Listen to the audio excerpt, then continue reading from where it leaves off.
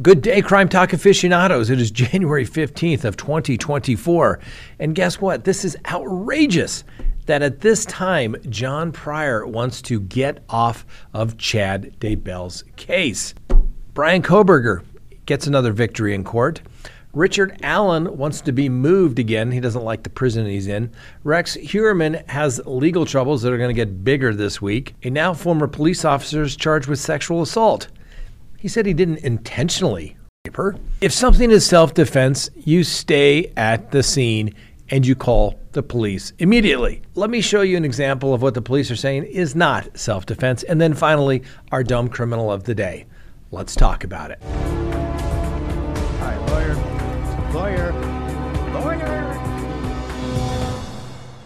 Good day, everyone. My name is Scott Reich, and this is Crime Talk. We are coming to you from a cold Crime Talk studio. It is a balmy -5 degrees outside here in Denver, Colorado. We hope you are staying warm. A couple of little housekeeping matters before we get to the docket. I was going through the comments, which I do quite frequently, and we had a fan here that said, "Hey, my son, can you give him a shout out for his 6th birthday? His name is Braden Tyler." Well, there you go, Braden Tyler. Congratulations. Happy 6th birthday. May you have many, many more. Apparently, the dumb criminal of the day is his highlights of the day. So, congratulations, Braden Tyler. Happy birthday. All right. Before we get to the docket, you know the drill. Subscribe if you haven't. Like if you do. Leave me a comment below.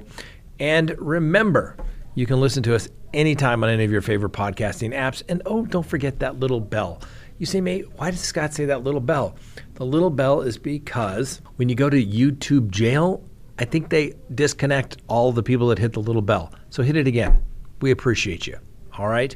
Let's go ahead and get to today's docket. All right, ladies and gentlemen, first on the docket, this is outrageous. And you know what is more outrageous?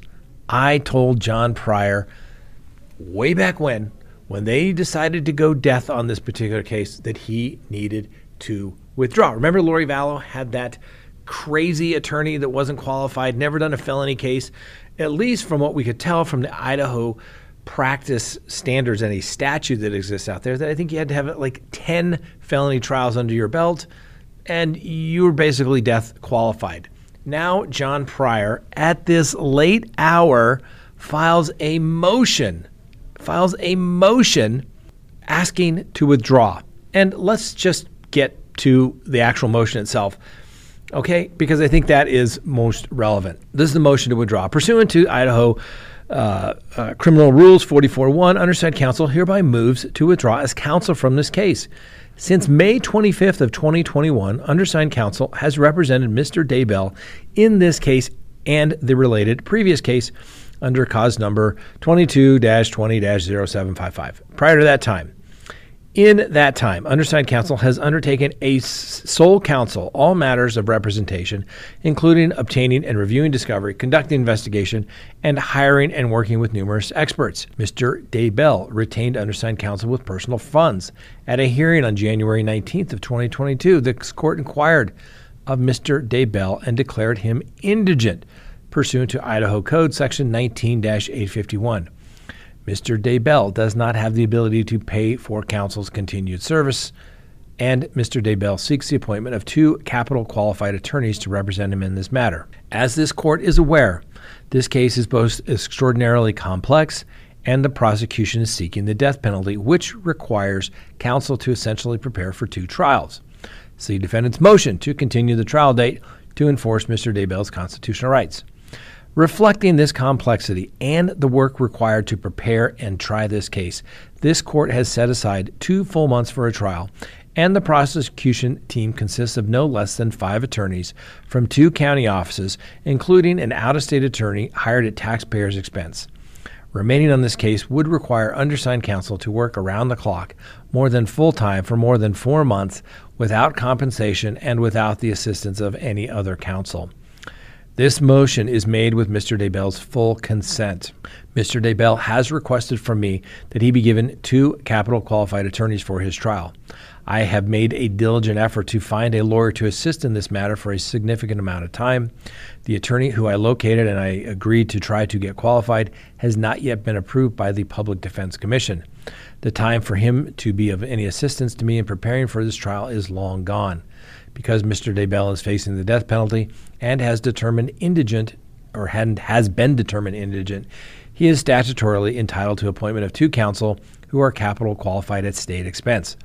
And that's the statute 44.3b1a, stating that 2 qualified trial attorneys must be appointed to represent an indigent defendant in any case in which the death penalty may be imposed. The Idaho State Public Defense Commission maintains a roster of capital qualified attorneys. While undersigned counsel could accept appointment to this case if it were non-capital, because Mr. Daybell is facing a death penalty, undersigned counsel cannot be appointed pursuant to statute.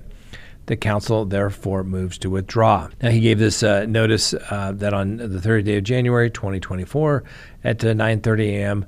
And thereafter, as counsel may be heard, John Pryor, above named, will call this hearing for a matter to set the matter for a hearing, which the court has already done. And specifically what I think is interesting is that John Pryor attempted to file this under seal, and the court said, no. Because remember, everything else is a big secret. Everything else is private. But here the court said, pursuant to the Idaho Court Administrative Rule 32, the court has determined that the motion to seal is not recognized as an exempt record under the rule. Further, in reviewing the request to seal and the underlying motion to withdraw as counsel, the court finds that the interest in public disclosure predominates over any claimed privacy interest in the filed pleadings. As such, the court directs the court clerk to file the motion to seal, the motion to withdraw as counsel, and the declaration of counsel in support of a motion to seal to the record, and to publish the document in the State of Idaho Cases of Interest page. That's the judge's way of maybe a little public shame and humiliation. Now, ladies and gentlemen, when I saw this come out Friday afternoon, and I attempted, and I'm going to admit I didn't spend a ton of time on it just because I was doing other things. But we talked about this video where I say Chad Daybell has a duty to withdraw from this case if he doesn't think that he can do it. Chad Daybell is in custody. He's technically indigent. He would easily qualify for the public defender.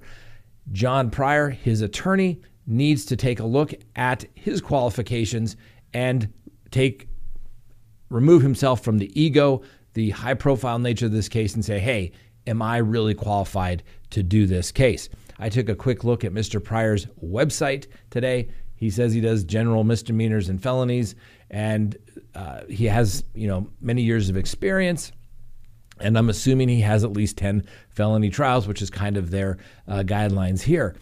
But I don't think that he's ever done a death penalty case, and normally, they like to have the professionals at least co-counsel one before they are a lead chair on the case. And I said that this is a case whereby it is a death penalty case. It is a full-time endeavor. It will ruin his law practice. And here we are, just 3 months away from trial, and suddenly he realizes, hey, I'm not going to get paid for the next 4 months because he's got a 2-month trial, probably at least 2 months to prepare. And he basically says, I haven't been paid. Well, we know he got the house from Chad Daybell. Where's that? Has he cashed in those proceeds yet? I don't think he sold the house yet, so he's sitting on it. If I was the judge in this particular case, I would be losing my mind. My head would probably explode. This case has been going on since May of 2021, coming up on the 4-year mark, right? And we still haven't got this case to trial just yet. And now it will more than likely be delayed by yet another year because, although I'm sure the judge would like to, he cannot force John Pryor into indentured servitude. But I think those monies would have run out long, long ago. Then the issue now is you have the defense counsel, Mr. Pryor, saying, I'm not even qualified. Couldn't even get on the list if I wanted to. Well, didn't you have, like I mentioned way back when, wouldn't you have told that to the client? Hey, man, this is a death penalty case. Never done one of these. I think you need to, maybe get somebody that's at least second chaired one of these things, but he didn't do that. So we've gone through all this, and now he wants to get qualified attorneys to be on that list. We talked about this, ladies and gentlemen, years ago. Somebody's done a death penalty case. It takes up all of your time. It is a mitigation case. For them to go death, the prosecution has to feel very confident in their facts of their case. So it's mitigation to try to get it off the table. And it doesn't sound like he's done anything of this that needs to be done in a death penalty case. So the judge is in a spot. He would probably love to get this case resolved, have John Pryor go try it, single chair, go do it. But then it comes back on ineffective assistance grounds way down the road. So I hope the judge publicly admonishes and embarrasses John Pryor for this conduct. This is something that should have been done years ago. He should have withdrawn from the case.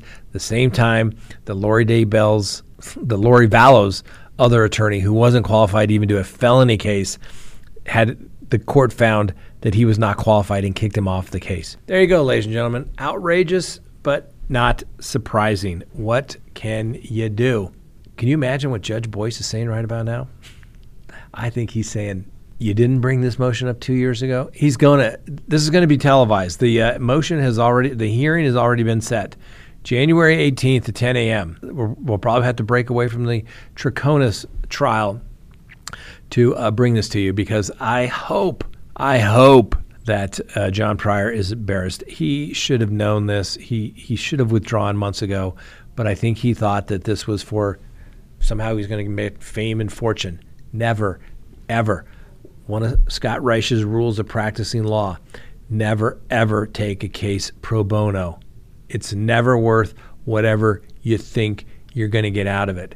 Fame, notoriety, more cases. It doesn't happen. You have a skill and you have time. That's all attorneys have. You need to be compensated for it. And if you can't, I'm sorry, they just need to go find somebody else. John Pryor screwed this one up big time. Next, another win for Bryan Kohberger. Prosecutors are going to have to turn over some of that genetic genealogy evidence used in the Bryan Kohberger investigation. The judge has ruled. Now, we won't know the extent of the discovery that's being turned over because there's a gag order and it's all been filed under seal. But in a public filing, the judge put in an order that after reviewing the disputed evidence, a portion should be shared with the defense team, and that will be provided in a protective order. That is in regards to the IgG, the investigative genetic genealogy that the FBI used to create the profile, the family tree of Bryan Kohberger. Now, this is exactly what Bryan Kohberger's team wanted, and the prosecutors, as you may recall, had argued that the police used this IgG evidence to generate leads, but not to actually obtain any warrants in this case, and as a result, they didn't have to turn anything over. Because as you may recall, police recovered DNA from a K-bar knife sheath here under the body of 21-year-old victim Madison Mogan, who they had found stabbed several times with wounds in the upstairs bedroom alongside her best friends Kaylee Gonsalve. Now, investigators allegedly confirmed a match between a DNA sample on the sheath and Bryan Kohberger's cheek swab. But as you may recall, they developed the profile to go back to Kohberger and put him as the suspect based upon the trash, the food that was from his parents' residence in Pennsylvania. So I said all along, the defense is probably entitled to all of that information. The fact that the judge gave a little, he should have said, give it everything. But the FBI, we were involved, we didn't do it. No.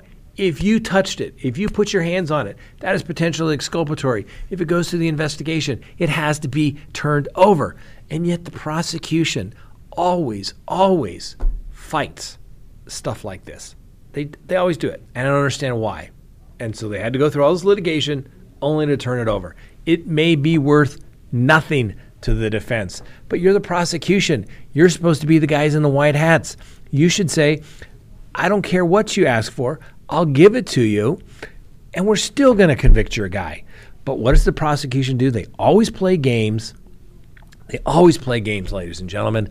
And then it looks like they're hiding something. It looks like they're doing something that just doesn't look or smell right. And then the defense is going to exploit it.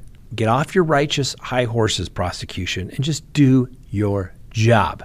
Richard Allen, remember him? The guy accused in the Delphi homicides? Well, his new attorneys, Robert Scremen and William Labrado, his new 2 court-appointed attorneys, are asking the state of Indiana to transfer Mr. Allen after claiming that Mr. Allen is not being treated the same as other prisoners at his current location at the Wabash Valley Correctional Facility.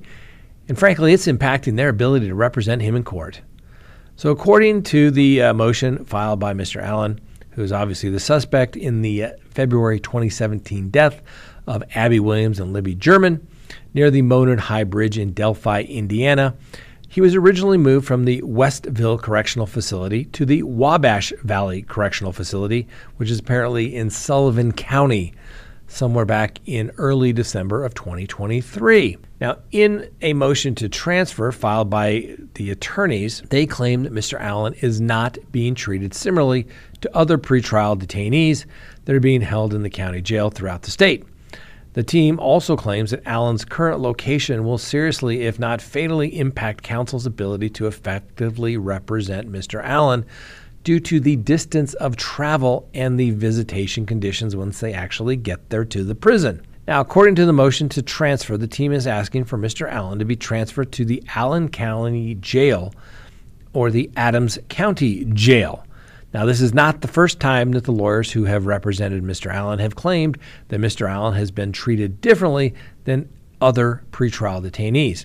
Back in April of 2023, you may recall Allen's legal team at the time filed an emergency motion to modify the safekeeping order, claiming that he was not being treated like other detainees.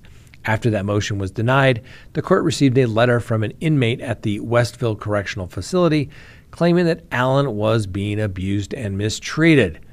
In the motion filed on Friday, the attorneys for Mr. Allen said that their offices are located in Fort Wayne, which was around 106 miles to the Westville Correctional Facility, and around 233 miles to the Wabash Correctional Facility. Now, the legal team detailed multiple visits with Allen at the facility that include lengthy travel, complicated and protracted prison security procedures, and a difficult visitation conditions that they had to work in. They described that at the Westville Correctional Facility in November of 2023, that Allen was unnecessarily shackled and chained in a manner resembling Hannibal Lecter, and clearly appeared intimidated by the guards there and was hesitant to speak freely with counsel. At the Wabash Valley Correctional Facility in December, the team claims that they spoke with Allen through an iron flap meant to serve prisoners food.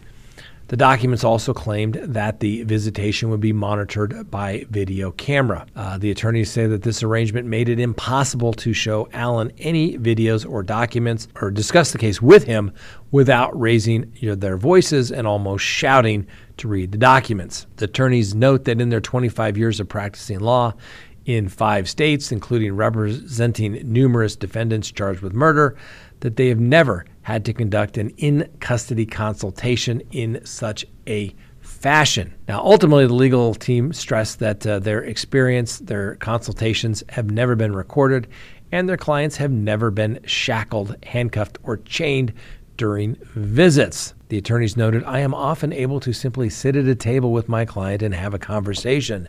But at the very least, I am able to sit directly across from my client and speak through a large plexiglass partition where we can view videos and documents." The legal team also stresses that there is an overwhelming amount of evidence that Allen's pretrial treatment is not the same as given to other detainees, and that his current location will impact their ability to be an effective trial counsel for him. Now, Mr. Allen's trial is scheduled for October after it was initially scheduled to start this January.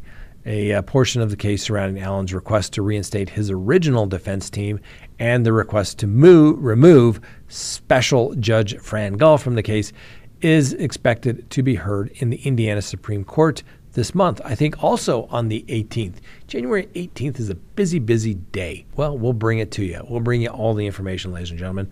So what can you say? Now, normally when somebody is held pre-trial, they don't go off to a prison. That must be something unique to Indiana. Normally people in pre-trial detention remain at the county jail.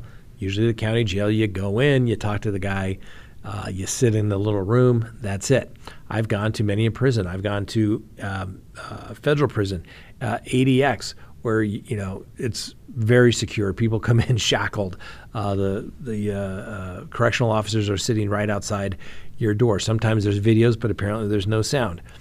It's all part of the harassment package, so to speak. I've spoken with clients that have been in the SHU, the special housing unit, which is where you go when you don't play well with others. And they will be shackled, and you will literally be passing documents through a metal plate in the door.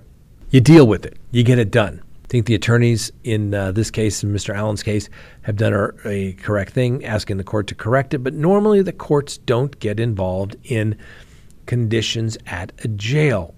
They don't have the authority. It's a different branch of the government. Remember, the Department of Corrections fall under the governor's branch, and judges usually don't like to tell the executive branch how to do their job.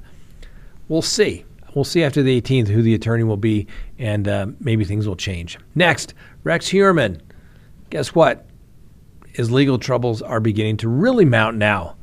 So the accused Gigolo Beach serial killer Rex Heuermann is expected to be charged this Tuesday, tomorrow, with a fourth count of murder for the death of Maureen Brainerd Barnes.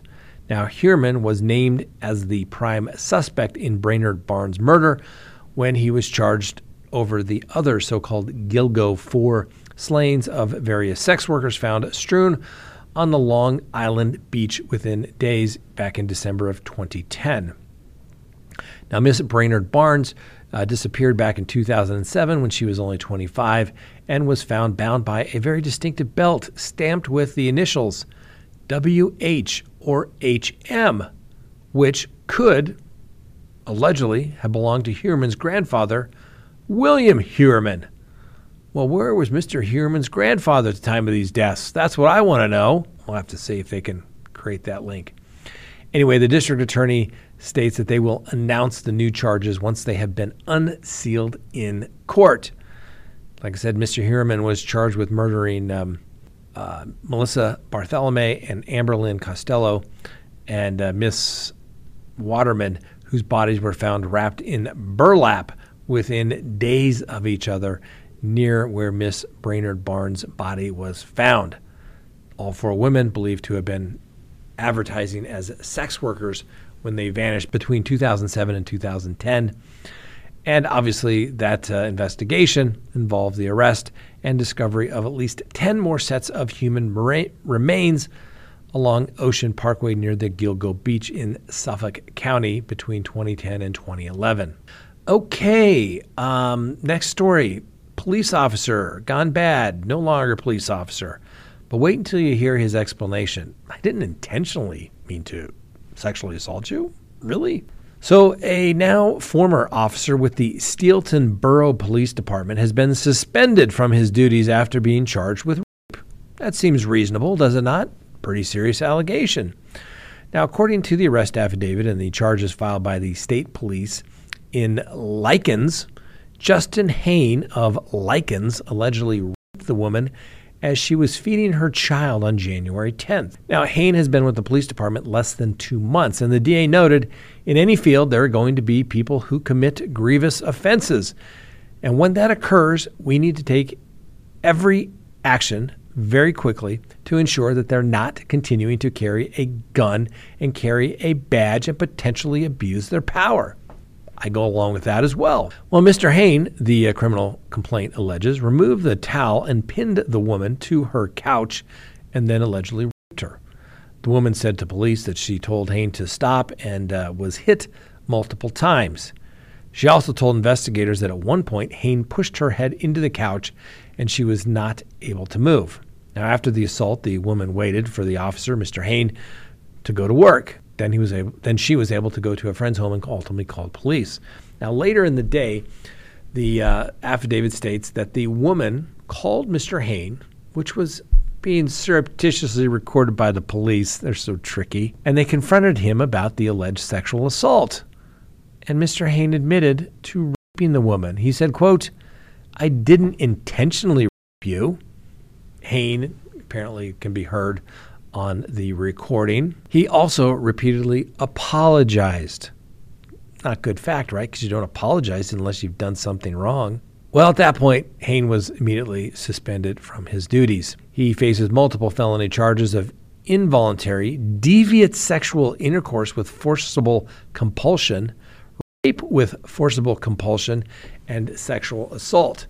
He also faces misdemeanor charges for indecent assault with forcible compulsion and indecent assault without the consent of others, a.k.a. that's what they call. Now, Mr. Hain is in the Dopin County detention facility on a bail that's set at $50,000. He is yet to post that bail, and if he does post the bail, he can't have any contact with the complaining witness. He has a preliminary hearing scheduled for January 17th. Okay, practice pointer here, ladies and gentlemen. If you harm somebody and it was done in self-defense, immediately call the police and tell them it was self-defense. Let me give you an example of what went wrong for a Florida woman who has been arrested for stabbing her elderly mother to death after detectives disputed her claim of self-defense. So Kelly Ann Oliver Tinsley waited 7 hours after killing her mother to call 911 and then told the deputies that her mother attacked her. Now, Miss Tinsley showed the detective several lacerations to her legs and injuries to her right hand that she claims were caused by her mother, the dead woman. However, none of the injuries appeared consistent with defensive knife wounds, according to the deputy, as he put in his arrest affidavit. The mother, however, did have defensive wounds, according to the medical examiner. Now, the dead woman, the mom, had multiple wounds consistent with defensive knife wounds on her hands, left arm, right ankle, right knee, and neck, according to the affidavit. Now, Miss Tinsley apparently called 911 at about 5:15 a.m. on Tuesday and said that she had stabbed her mother, but hung up when the police asked for a little more detail. When the deputies arrived, roughly about 10 to 15 minutes later, they had to force their way inside the home where they found the mom, deceased, under a blanket on the floor, inside the doorway, sitting on top of a pool of blood, while Miss Tinsley was lying awake on a pillow in the hallway facing the door. Tinsley told the investigators, the police arrived, that her mother had told her Monday night she needed to find a bigger place to be a better mom, to which she jokingly replied, "F that." Then, she said, the mom came at her with a knife and hit her in the mouth. The two struggled over the knife, and guess who ended up dead? Not Miss Tinsley, her mom. Now, Miss Tinsley held the blade of the knife to the decedent's neck and told her, "Quit coming after me," apparently. At which time, the decedent, the mom, still trying to attack her, causes Miss Tinsley to poke her in the neck. Apparently, the two kept fighting until Miss Tinsley noticed that her mom's her mom's eyes were changing. Miss Tinsley then said that she went to the laundry room and changed clothes, washed her face and hands with water from the washing machine, and then covered her mother up in a blanket because the blood made her sick. Then she laid down, calling 911 7 hours later. Like I said, the police say that Miss Tinsley had no injuries to her face, lips, or on the inside of her mouth. Miss Tinsley is charged with manslaughter. Rule of thumb, ladies and gentlemen, early and often. Remember, self-defense, you're saying, I'm totally justified. You need to call the police immediately. Stay at the scene. Don't wait. Don't run away. Call them. I had to kill somebody in self-defense. Those are the magic words, ladies and gentlemen. Next, our dumb criminal of the day comes from the great state of Colorado.